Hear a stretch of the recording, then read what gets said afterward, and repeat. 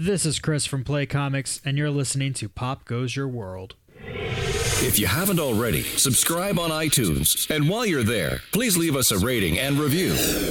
And now it's time for our feature presentation. I'm Chris McBrien, and the pop culture from Generation X is everything to me. And I'm Derek Myers, and I'm here to educate Chris on the great pop culture of today's generation. Episode 267, Monty Python's The Meaning of Life, movie review.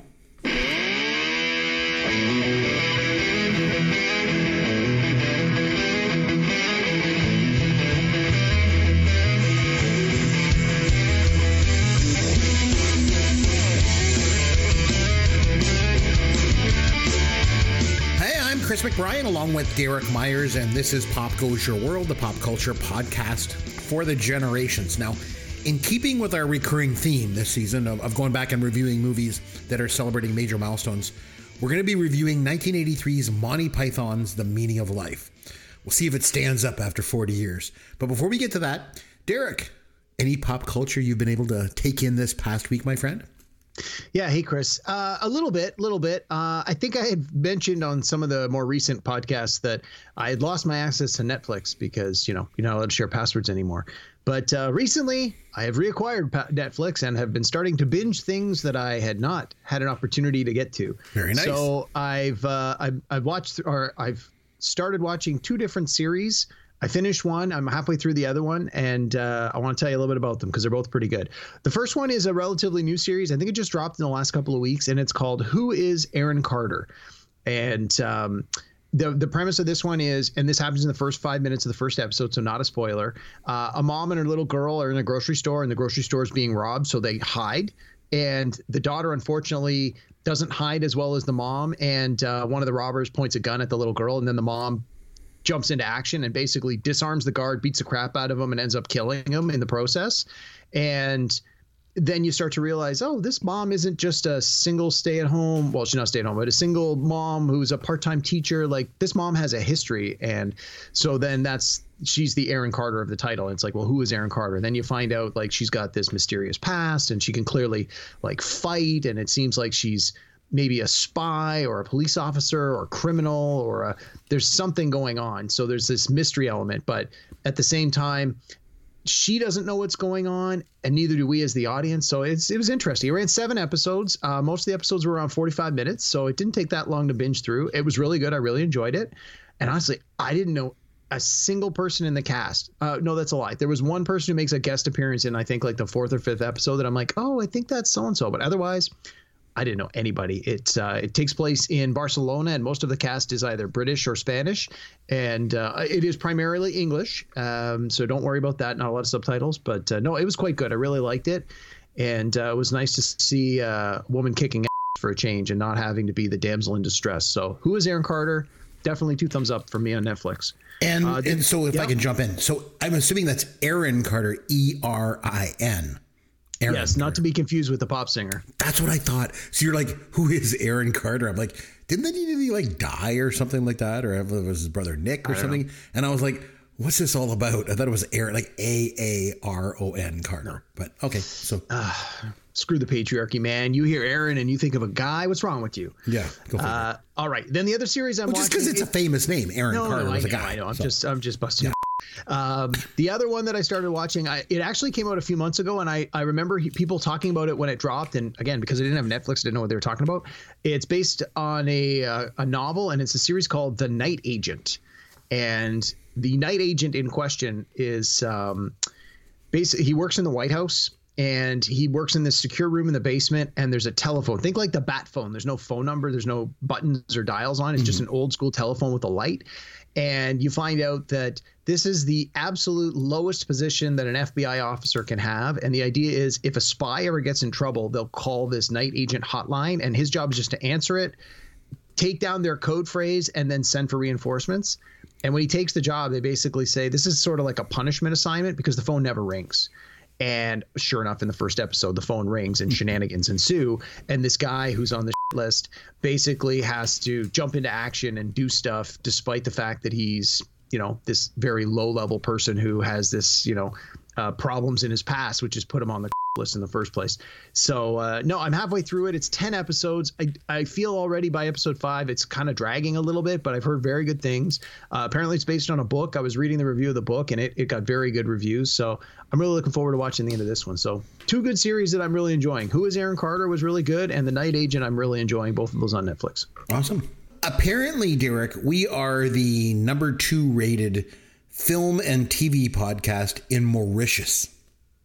I don't know what that is. Do you have family in Mauritius by any chance, Derek?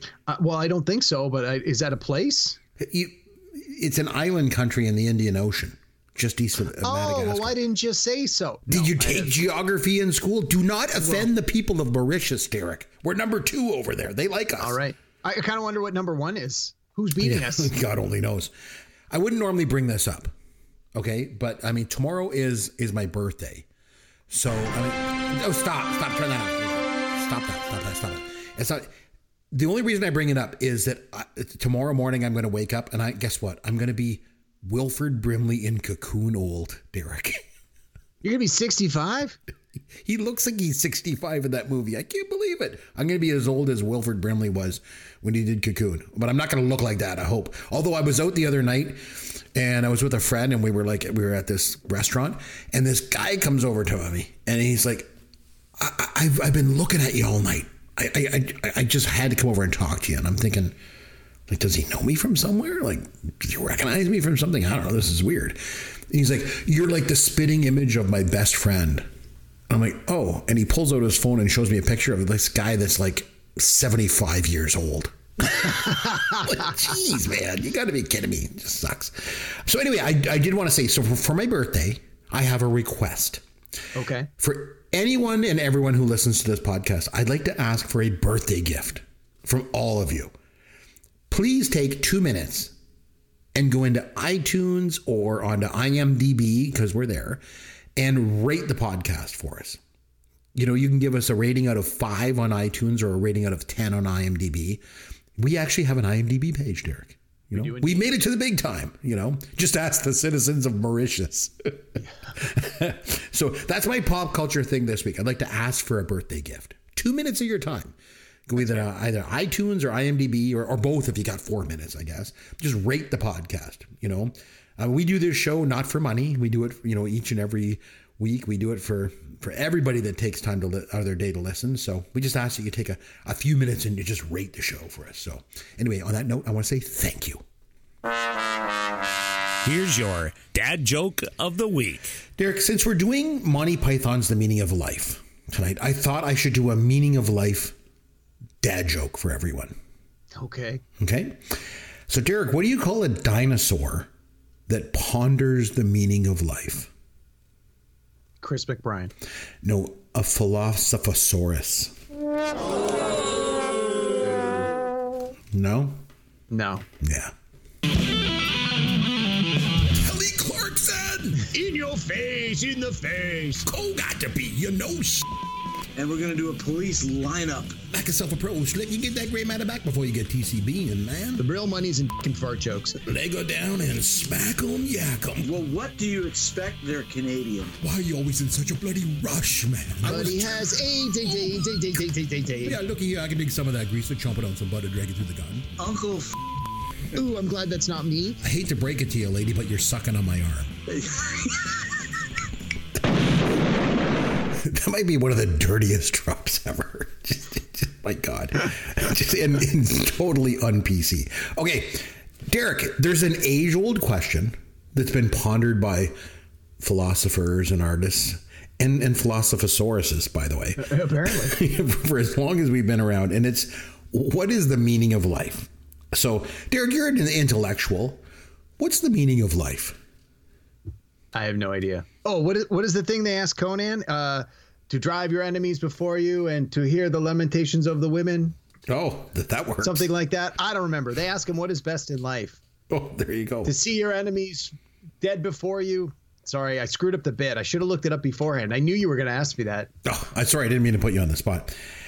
I don't know. Like, I mean, I think it's important to have a philosophy of life that helps you understand who you are. You know, I guess. And I always think back to like Jaws. Remember when Hooper says the meaning of life, at least for sharks, is to swim and eat and make little sharks. And at the most basic level, I think you could probably apply that to humans, but since humans have a capacity for, so much more, like complex reasoning and language and introspection and all that stuff, there's more than just eating and making babies. And so Monty Python took a stab at answering this age-old question back in 1983 with Monty Python's The Meaning of Life. But before I think we get into this movie, I think it's worth having a little bit of background on Monty Python. What do you think, Derek? Yeah, I think that's important to set the stage. Although, in all fairness, people who listen to this podcast are probably pretty well versed in Monty Python. But you never know. We might have some Monty Python virgins. So give us a history lesson. I think Chris. even if you know Monty Python, you like Monty Python, it's still maybe you don't know everything about how they were formed and stuff, because they were formed as a comedy troupe back in 1969, and they, of course, is the British comedians John Cleese, Graham Chapman, Michael Palin, Eric Idle, and Terry Jones. Terry Gilliam was the lone American of the group. He was born in Minneapolis. He was educated in LA, and he became a cartoonist before he moved to England and met up with the other troupe members. But they were all big fans of this British TV show called Do Not Adjust Your Set. And Gilliam actually worked on the show as an animator, and then all 6 of them got together and they attended a taping of the show one night. And then after the show, they all just kind of started talking and stuff, and they formed the comedy troupe from there. So the name, Monty Python. Originally, when they got the gig on BBC, the studio, wanted to call the show John Cleese's Flying Circus. Cleese didn't want his name out front for lots of different reasons. Yeah. So he didn't want to be like the front man. And he also, I think selfishly, if it bombed, he didn't want his name attached to it, right? So they said, we got to come up with like an absurd name. And that was Monty Python, because why not, right? So the TV show Monty Python's Flying Circus ran from 1969 to 1983. And the troupe officially made 5 films together under the Monty Python banner. They made And Now for Something Completely Different in 1971, which was just a collection of sketches from the TV show, really.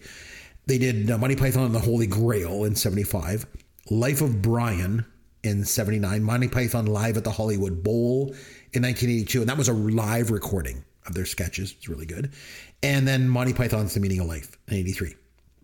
Now, the other thing is that the members of the troupe also appeared in a bunch of movies that were not Monty Python films, like Jabberwocky in 77 and Terry Gilliam's Trilogy of Imagination, Time Bandits from 81, which I just love that movie, and Brazil in 85 and The Adventures of Baron Munchausen in 88.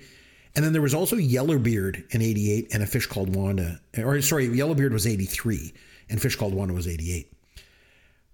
But if you look at the work that they did on especially the TV show, some of the most influential stuff in the history of comedy. It shaped everything from Saturday Night Live to South Park and everything in between. And I found a quote, John Oliver, the comedian. Yep. He said it best. He said, and I quote, "Writing about the importance of Monty Python is basically pointless. Citing them as an influence is almost redundant. It's just assumed." And I think that's a pretty good quote, Yeah, it's a good quote. Like, they were such an influence on comedy, and it was just they were a Gen X staple. So I felt we needed to do something of theirs on the podcast here. But this season, we're only looking at movies celebrating major milestone anniversaries. And the only movie of theirs that falls into that category is The Meaning of Life, because it came out in 83. So it's like 40 years since it came out. And I want to get your take on it, but I think of all their movies, I actually think it's their worst movie. And you could make the argument that this movie isn't actually all that good at all. But like I say, I wanted to get a conversation about Monty Python into the show just so much that I decided to nominate this movie for review here on the podcast. But going back and watching it after 40 years, what was your initial take on it? So my relationship with Monty Python, before I get into that, my relationship with Monty Python is sort of a Johnny come lately. I didn't discover them until probably when I went away to university. And again, it's one of those things where somebody you meet who says, "Oh, you're into movies. What do you like? What do I like? Let's look at your videos. Let's look at my videos." And then inevitably you get around to, "Have you seen these Monty Python movies?" And my answer was, "No, I don't know what these are." And so that was my introduction to Monty Python, would have been in the mid 90s, which by then, I mean, the show was off the air and all the movies had long happened. So you were I'm experiencing them years after the fact. And I enjoyed what I saw at the time. I got a chance to look at some of the older television sketches. I mean, we didn't have YouTube at that time, so you couldn't just go on the internet. But a lot of people had a lot of the videos. Monty Python and the Holy Grail was on constant repeat in the dorm over and over again. So that one got viewed hundreds of times.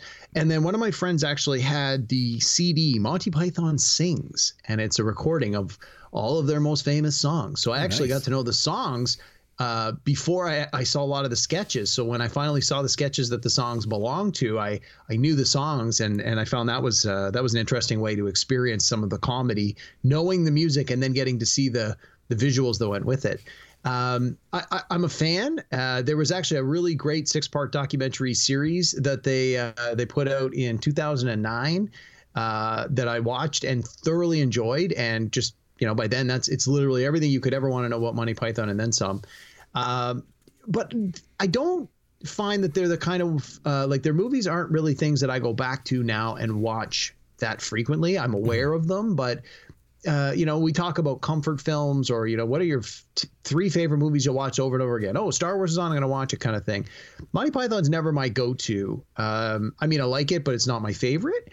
And I realized when we went to watch The Meaning of Life this week, I couldn't find it on any of the streamers. So I thought, oh boy, well, let me go check the personal collection. And lo and behold, I had the 20th anniversary DVD special edition collection of the Monty Python's The Meaning of Life. So I was like, great. So it was the 20th anniversary, and we're watching it 20 years after that for the 40th anniversary. So that was an interesting sort of parallel. I realized that I had only seen this movie once before, because when I watched it again this week, a lot of it was new to me. I just had no memory of it. I knew the musical numbers simply because I knew the songs so well. But the overwhelming majority of this movie, I felt like I was watching it for the first time. And let me tell you, it was terrible. This movie was awful. I couldn't believe how bad it was. I was like watching it going, is it almost over? Oh, it's only been 20 minutes? Come on, it can't be that much longer. Oh, how much longer now? Oh, it's only been 40 minutes? Jeez, when is this garbage going to end? It was terrible. I couldn't get over how bad it was.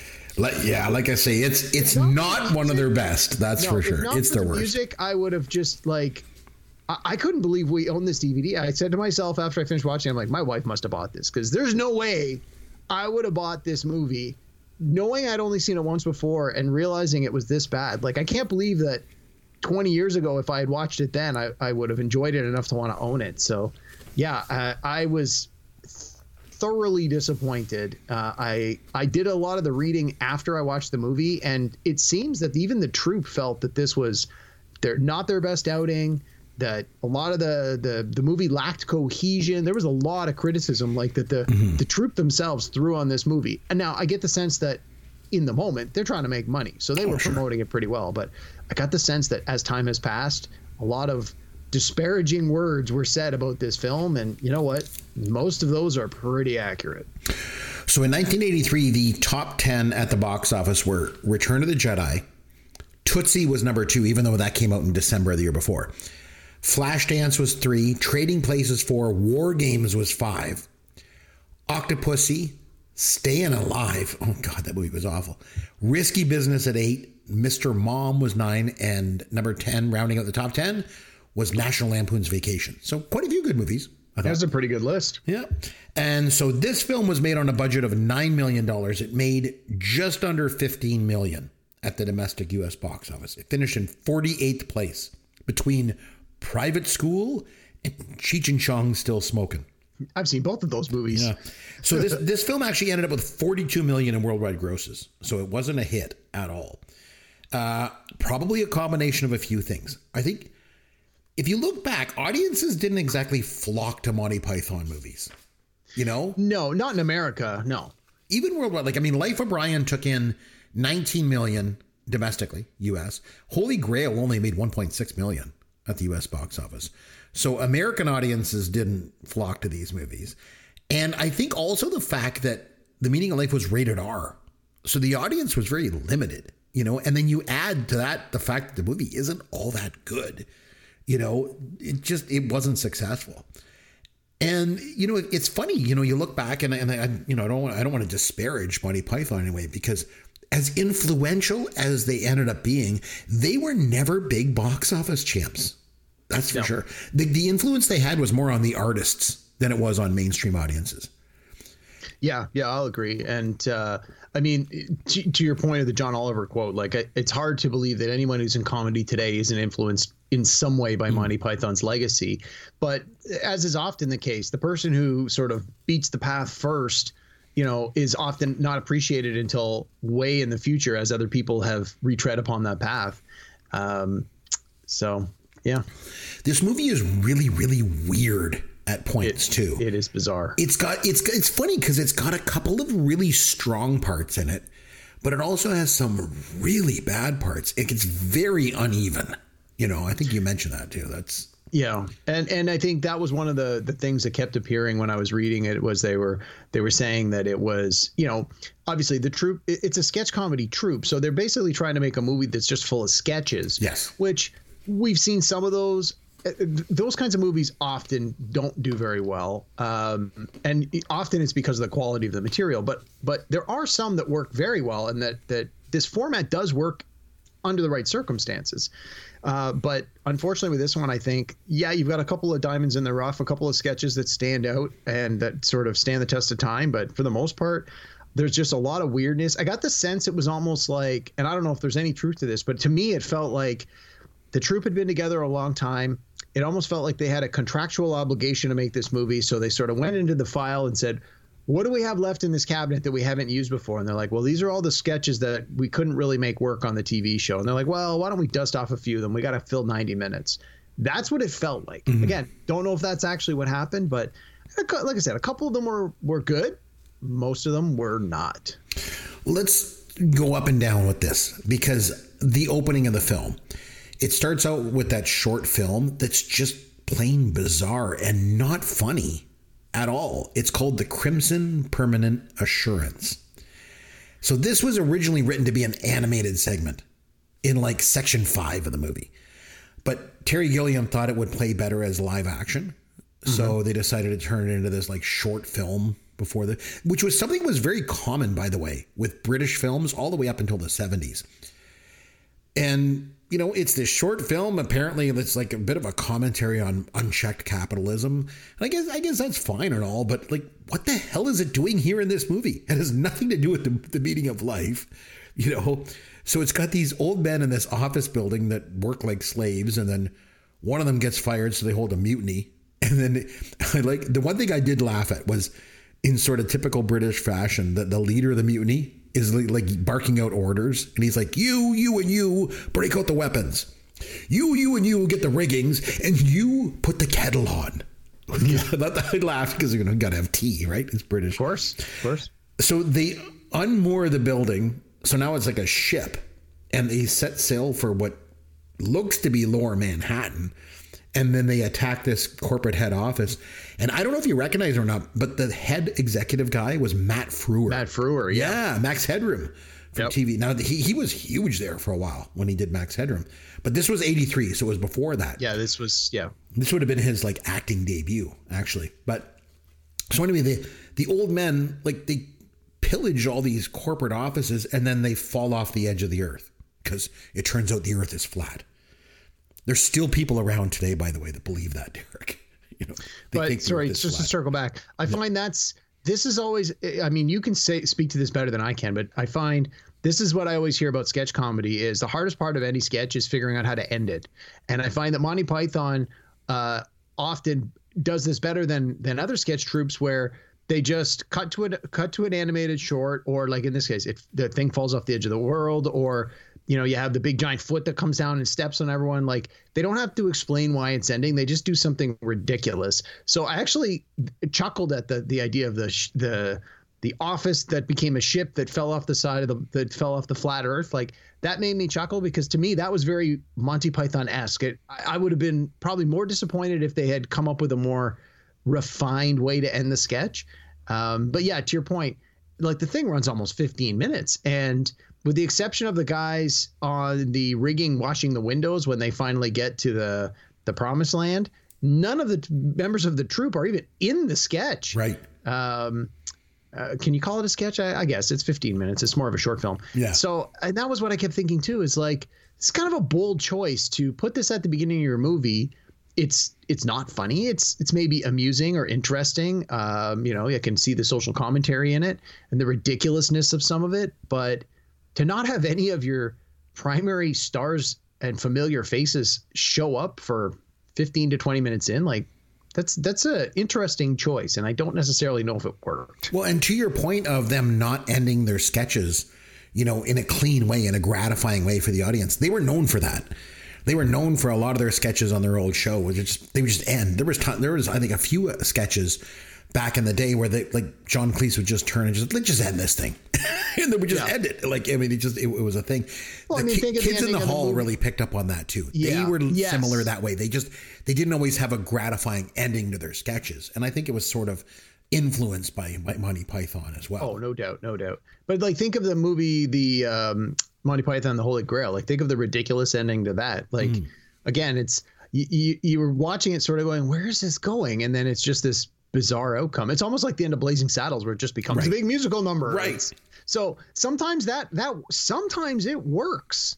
And in a lot of the shorter sketches for Monty Python, it does. So again, if you're a fan coming into this, you almost expect that that's how some of these sketches are going to end, in just some ridiculous fashion. I was thinking when at the end, when that building falls off the edge of the earth, and then the credits run for this short film. Yeah. I can only imagine back in 1983, audiences, especially American audiences, they must have been like, what the hell am I watching? It must have confused people. Because I was confused even watching it. It's a bizarre way to start a movie, I think. So then it goes to the fish in the restaurant aquarium. And I actually like this concept. Yeah, me too. I like how they personify the fish. They're all proper and social. Yeah. Good day. Good day. Oh, look, Howard's being eaten. Yeah. And they're like, is he? Oh, it makes you think, doesn't it? I think this would have been a much better way to start off the movie. Cold open with the fish in the aquarium. Yep. Because Monty Python basically originated that whole cold open thing in their TV series. Mm-hmm. SNL really picked up on it, but they started it. This would have been a perfect way to start the film. I think better than that stupid short film. So, and it plays right into the whole meaning of life thing, because it makes you think, doesn't it? I don't know.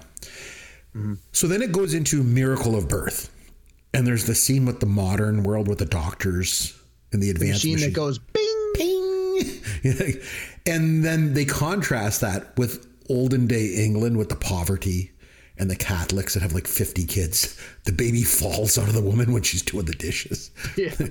Monty Python never shied away from offending religions. If you think Life of Brian was pretty much 90 minutes of complete offensive content for Christians. But I actually liked how they contrast the Catholics and the Protestants in this scene. And the dad walks into the room after he's working in the mine or whatever. And there's 50 kids in the room. And he's like, oh, I've got an announcement to make. Go get the others. I'm like, the others? Oh my God. I was laughing at that. And then he's like, we're destitute. We got to sell the lot of you for scientific research. I was like, oh my God.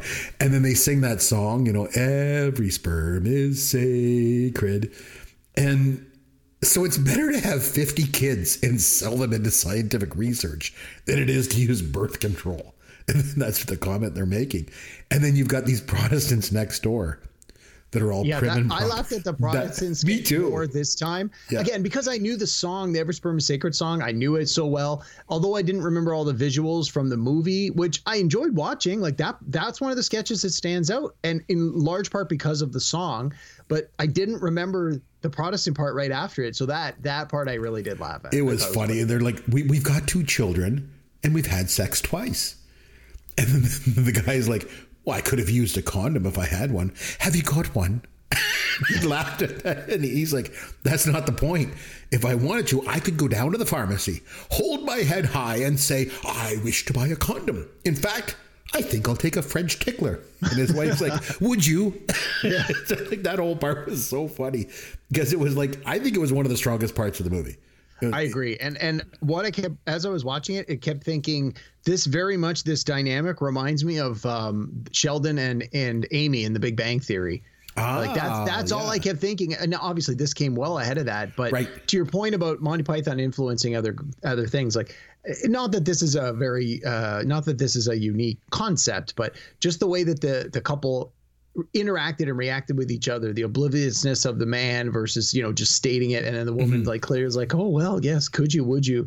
That was where my mind went as I was watching this, was like, oh, it's good to see that some things can be done again and again and again in a different context and still be funny. Yeah. That's a good comparison to make there. I like the contrast between these different religions and how they view sex and life in general and stuff. Like the Catholic says to his kids, I'm not allowed to use birth control. And one kid's like, well, couldn't you cut your off? And he's like, oh, no. God would see right through that trick. Yeah. It's off to science experiments for the lot of you. So, I mean, that was all pretty funny. And the thing is, it got me thinking, it's always the same old thing. It's like fear of God, fear of God, fear of God. How they just use religion to scare people and control them, Yeah. So then it goes into the university sex ed class, which I thought was another strong part of the film. I like how John Cleese is giving orders to the students and how they got to move their clothes down to the lower peg unless they've got like a younger brother who's walking home after doing his homework, and write a note to the headmaster before you walk through the field and after you eat lunch. And you could totally tell that he's just improvising the whole thing, because he repeats it a few times and it's always different, except for the moving your clothes to the lower peg. And then he starts his lesson about sexual intercourse, and he's like, okay, does anyone know what happens after you take your clothes off? You put them on the lower peg, sir. And that made me laugh out loud when that guy said that. But I thought this was an amazing idea for a sketch, or a scene in a movie, I guess. The teacher explains sex ed by actually having intercourse with his wife in front of the class. And I'm like, oh my God, how outrageous. But like, again, as a demonstration, it's the mechanics, not the emotional enjoyment, the physical enjoyment of it. It was just the tab A into slot B, quite literally. As you'll notice, the penis is more or less erect. More or less, yeah.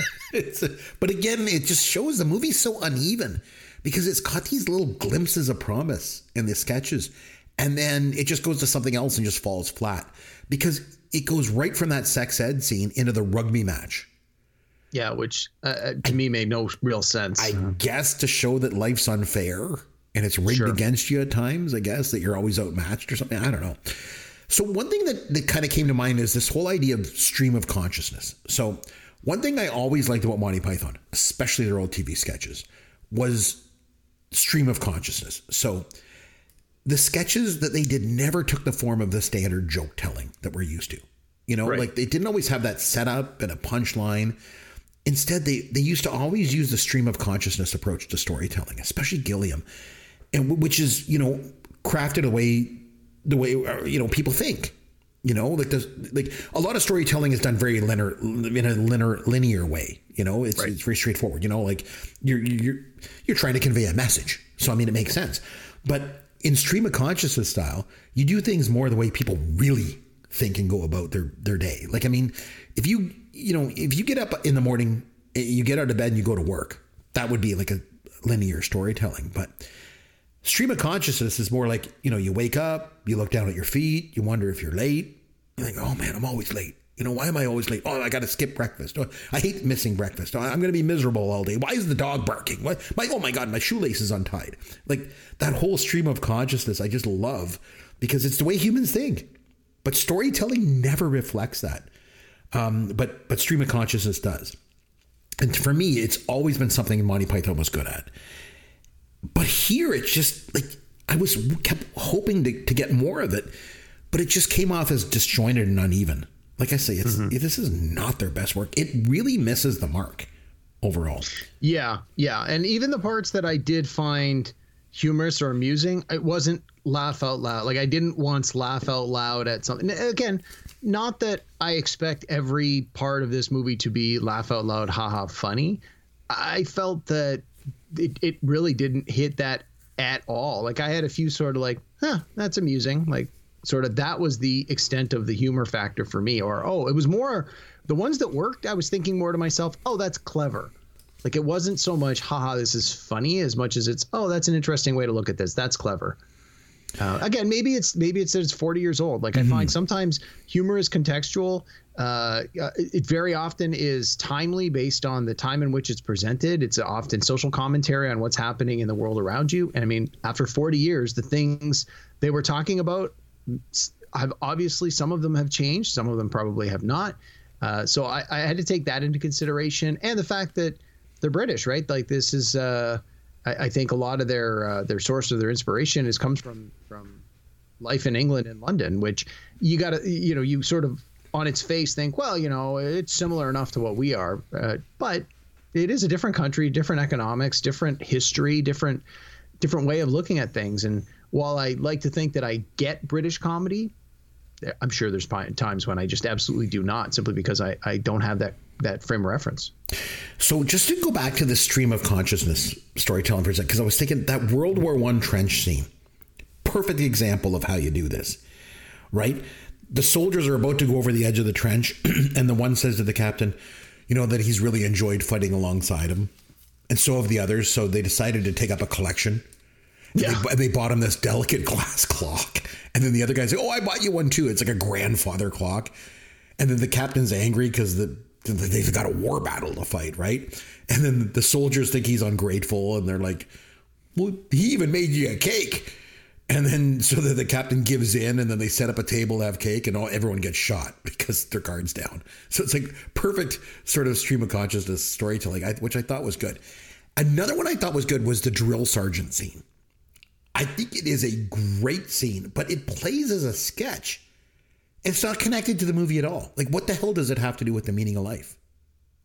Yeah, I don't know. Honestly, I didn't enjoy that one at all. It was sort of a one gag joke that went on way too long, and I think it was good because Michael Palin is just so over the top, and he needs to be to make the scene work and to sell it. But I love how he's like loud and authoritarian, and he barks orders, and they're like, we're gonna be marching up and down the square unless you've got something better to do, which nobody's gonna do it. He's taunting them. So anyone have something they'd rather be doing? And the one guy's like, actually, I'd rather be home with the wife and kids. Oh yeah, at home with the wife and kids. All right, off you go. I'm like, what? Like, it actually made me laugh. And the other guy's like, well, I've actually been learning the piano, sir. He's like, the piano? You'd rather be practicing? Yes, sir. All right, off you go. So again, I thought it was a great sketch, a great idea, but it was just disconnected from the rest of the movie. So again, like there were moments that were like pretty good, like, but they just didn't fit together. And then I thought things got really weird in the second half of the movie. Like really weird. Yeah, the whole scene with where they're battling the Zulus and stuff, I'm like, I was so disinterested. I was like, where is this going? Like, it's not funny. Like, what are they trying to accomplish here? I was starting to get lost, and then they end it where he unzips the costume and he goes, we're in the middle of the movie. And I'm like, okay, that to me was a very Monty Python-esque way to end the sketch. But right. The 10 minutes or so leading up to it, it's like, is this almost over yet? Oh my God, we're not even halfway. Typical British humor, because the guy's missing his leg. It's like, oh, it's nothing. It's nothing at all. It'll grow back, right? Yeah, it'll grow back. And I think it was just a fly or something that bit it. And but the whole, I don't know if it was a dream sequence where they're like, where's the fishy fish? Where could he be? I was like, what the hell is going on here? Like, it was just so bizarre. I don't know what their affinity for fish is. It came up again in A Fish Called Wanda, too. Maybe it's an ongoing thing for them. I don't know. So there was the liver scene where the guy comes in for the man's liver. Apparently, he filled out a donor card or something. And then he's like, well, I'm not done with it yet. I'm still using it. And then they cut it out of him, and there's blood everywhere. Mm. I did laugh because when John Cleese is like wooing the wife, he's like, yeah, are you going to remarry? You're an attractive woman. And she's like, no, I don't think I'll get hitched again. Can we have your liver then? Like, that made me laugh. Because I like when things take kind of a right turn. It always makes me laugh. Yeah. So then, they have the great musical number there. Yes, where he takes him out and walks through space. Yeah. So, yeah, that was pretty good. You mentioned in the past about fart jokes. That's where the money is. Yeah, the restaurant scene with the fat guy who barfs. So, Derek, this is like fart jokes to the extreme, because the scene basically starts with Eric Idle as a lounge singer which is just one long joke, his song. Again, a song that's on the CD, so I knew that one. And that actually I laughed at just, again, because I knew the song. And then Terry Gilliam's Fat Man is just one long fart joke, really. I mean, in this case, he's barfing, and it just comes out like a hose, and it's got like chunks in it. John Cleese is like wiping off the menu. It looks like oatmeal or something. It's so gross. It's like the scene in Stand By Me with Lar and the pie eating contest, where it's just like a hose coming out. Yeah. So I think the barf scene is pretty memorable to a lot of people just because it's such an extreme take on everything. But then again, it's so disjointed because the last bit of the movie, again, it's just weird. Like the Grim Reaper scene is weird. Yeah. And again, not funny. Like I'm watching it sort of going, where are they going with this? Like, what's the point of this sketch? And no, I don't know. Maybe I just didn't get it, but it seemed odd and out of place. Like, you knew the movie's called The Meaning of Life. They're going through the stages of life. So, there's eventually going to be a death component, but there had to be a funnier way to do that. Yeah. And they take him into this hotel in heaven, and it's weird. And that final musical number with Graham Chapman with the fake white teeth, it was just weird and disjointed. Because overall, I thought there was a few nuggets of good stuff in it, but overall, this movie kind of sucks. It really does, which is unfortunate because I do have fond memories of Monty Python as a general rule of thumb. But and I wanted to get them into the podcast, so this is the only way I could seem to be able to do it. But it's unfortunate because I didn't think this movie was very good. Yeah, I stick with my original comment. It's terrible. Yeah, it wasn't that good. Do you want to give it a rating out of 10?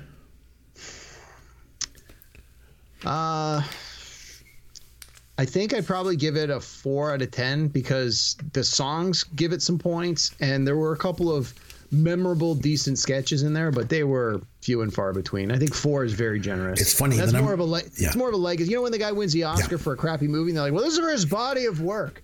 This 4 out of 10 I'm giving them is for their body of work. Yeah, I think the number I wrote down was 4 as well. I think it's more like a 2, but I think because it's Monty Python, I'll bump it up to a 4 for them. But yeah, overall, not very good. All right, on that note, let's have some fun with Caveman. All right, my friend, I'm going to relax and I'm going to turn things over to you for trivia. What have you got for us tonight? All right, we're going to play a favorite game of ours called Pick the Flick. Yes. Pick the flick. Yeah, pick the flick. You get the synopsis, then pick the flick. You get the year, pick the flick. All right, how's this going to work? All right, well, I do want to say that I'm sympathizing with Yancey a lot because you stepped on a lot of this trivia as you were talking about Monty Python. Sorry. And I should have known better, and I should have made the trivia a little more off center or a little harder, but it is where it is. We're going to stick with it. So, as you mentioned, the cast members of Monty Python's Flying Circus appeared in a number of movies that were not Monty Python movies. True. So I'm going to read you the synopsis of some films. Okay. And they'll give you the year it came out. And each one of these stars at least one member of the Monty Python's troupe. Okay. I've got 8 movies on the list. And then after that, I've got a much shorter list of movies that are all directed by a Monty Python cast member. Oh, cool. Okay. So first, we're just going to do they are in the movie. Okay. All right. So this first one is from I'm sorry, some of these are a little outside of your comfort zone, but they did work after 1989. So, do your best. All right. This one's from 1997. Zookeepers struggle to deal with the policies of a changing director. From 1997? Yes. Zookeepers. It starred John Cleese and Michael Palin. Was it Fierce Creatures? Yes. Oh, yes. It was the sequel. Yeah. Okay, cool. Yeah, it was sort of the sequel, not a sequel. It's almost the same cast from one of the other ones. I struggle with it because I didn't see that movie. Yeah. So it wasn't bad. It came out when I was at Blockbuster Video. It wasn't as good as their other stuff, but it was pretty decent. All right. Okay. This one, it's from 2001. Big movie. possibly one of the number 1 or number 2 movies of the year. An orphaned boy enrolls in a special school where he learns the truth about himself, his family, and the terrible things that exist in the world. John Cleese was in the first Harry Potter film, so I would say He sure was. Yeah. Yep. He was nearly Headless Nick. I think he appeared in most, if not all of them. He had a very small role. It certainly wouldn't go, let's go see that new John Cleese movie, Harry Potter. But anyway, made the list. All right. This next one's from 1990. Okay. Two criminals want out, but their boss kills those who leave. When the men are ordered to rob the triad, they keep the money and hide from their boss, the triad, and the police at a convent. I don't know that one. Starred Eric Idle. Nope.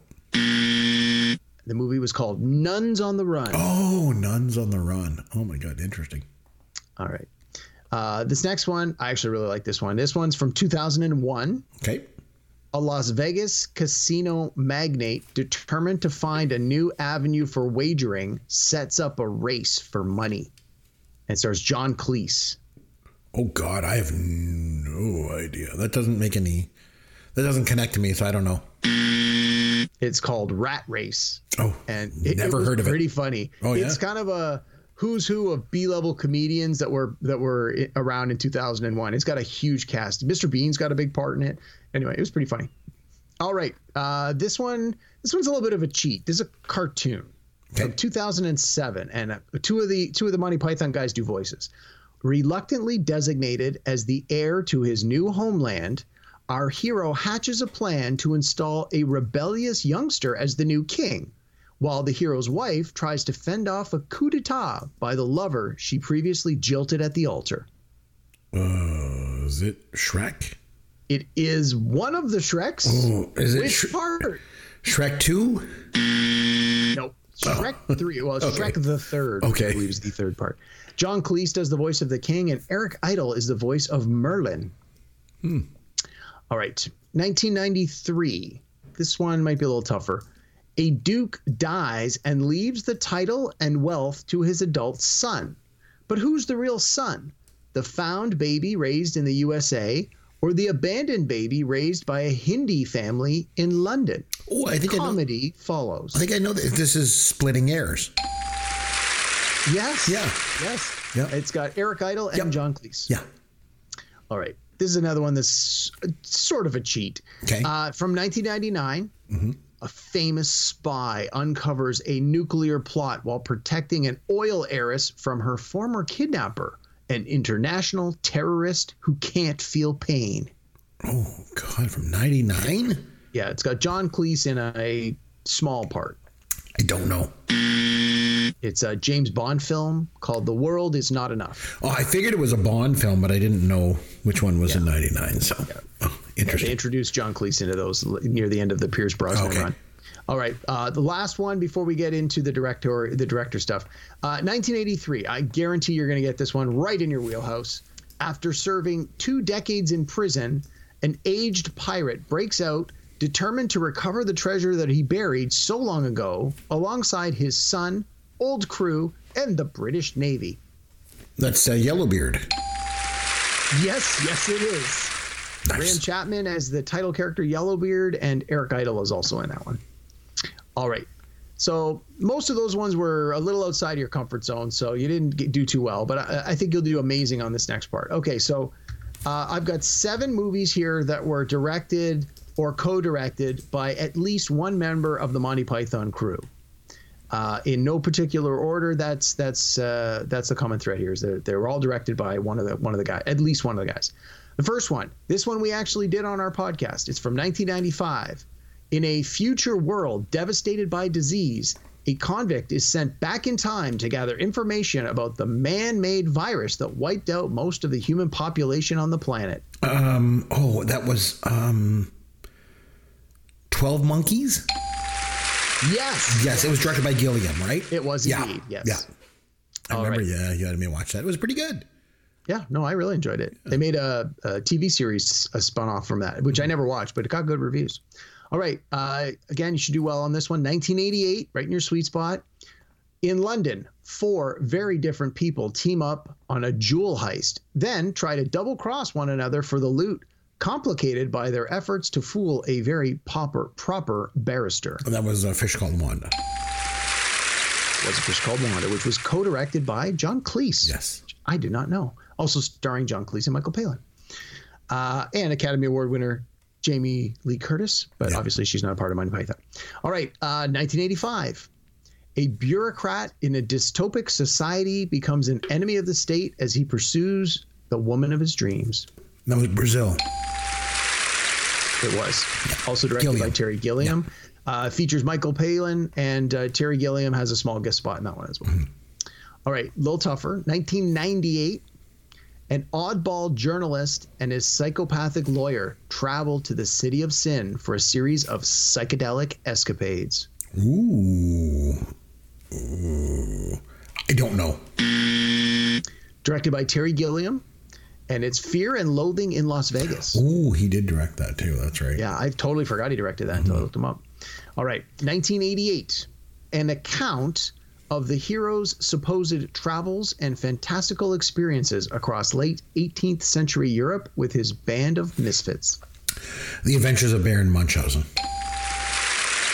Yes, directed by Gilliam. And again, Eric Idle had a part, and Gilliam himself had a small guest That's part. right. All right. We only got a couple more to go. From 1991, a former radio DJ, suicidally despondent because of a terrible mistake he made, finds redemption in helping a deranged homeless man who was an unwitting victim of that mistake. Oh, it was The Fisher King. That was Gilliam. Directed by Terry Gilliam. Yeah. It's pretty good. Yeah. All right. This one, I don't know. You're either going to get it or you're going to have no idea. I think you're going to get this one. 1978. Wow. Directed by a member of the troupe. Okay. Charts the adventures of possibly the most famous band of all time. I almost want to say it was the Ruddles. It was. Directed by Eric Idle. Eric Idle co-directed it. Yeah. Oh, wow. Very good. Yeah. Eric Idle, Michael Palin both had multiple parts in it. They did. If you remember when we did our podcast on favorite movies about music, that was my number one. I love the Ruddles. That's why I was like, oh, Chris is going to get that. Yeah. All right. Last one. Nice, easy one. Okay. Slow ball right over the plate so you can crank it out of the park. From 1981. A young boy accidentally joins a band of time-traveling dwarves as they jump from era to era looking for treasure to steal. And you know what? I love this movie. It was so good. Time Bandits. Yeah, and it's another one we did on the podcast. Oh, it's so good. Directed by Terry Gilliam, and it's got Michael Palin and John Cleese. John Cleese as Robin Hood. Oh, he was so good. Jolly good. Yeah. How long have you been a robber? 4'1". Oh, jolly good. It's so good. I love that movie. It's so good. And you know what? I've shown that movie to my kids, and they love it too. It's so unique and bizarre. Terry Gilliam had a real way when he directed things of using like practical special effects in ways that even I watching it, I'm like, how do you do that? Like, oh, so good. So. Yeah. I knew the ones with the first part of that trivia with a lot of the stuff from the 90s, it was going to be tough because I know you don't know a lot of those movies, but I figured you would get the director. You got all the director ones, so I figured you were going to. So good job. Oh, you missed Fear and Loathing in Las Vegas. But again, that was from the 90s. No, exactly. So go figure. So overall, I thought I did pretty good on that one. So what do you say next time when we come back? We'll do a topic on something. We'll figure out what.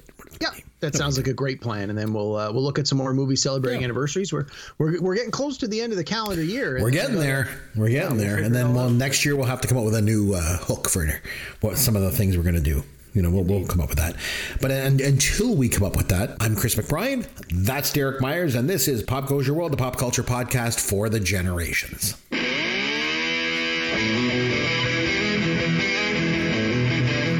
Thanks for listening to Pop Goes Your World. You can contact Chris and Derek at popgoesyourworld.com. Please take a minute and review the podcast on iTunes or wherever you download and listen to the show.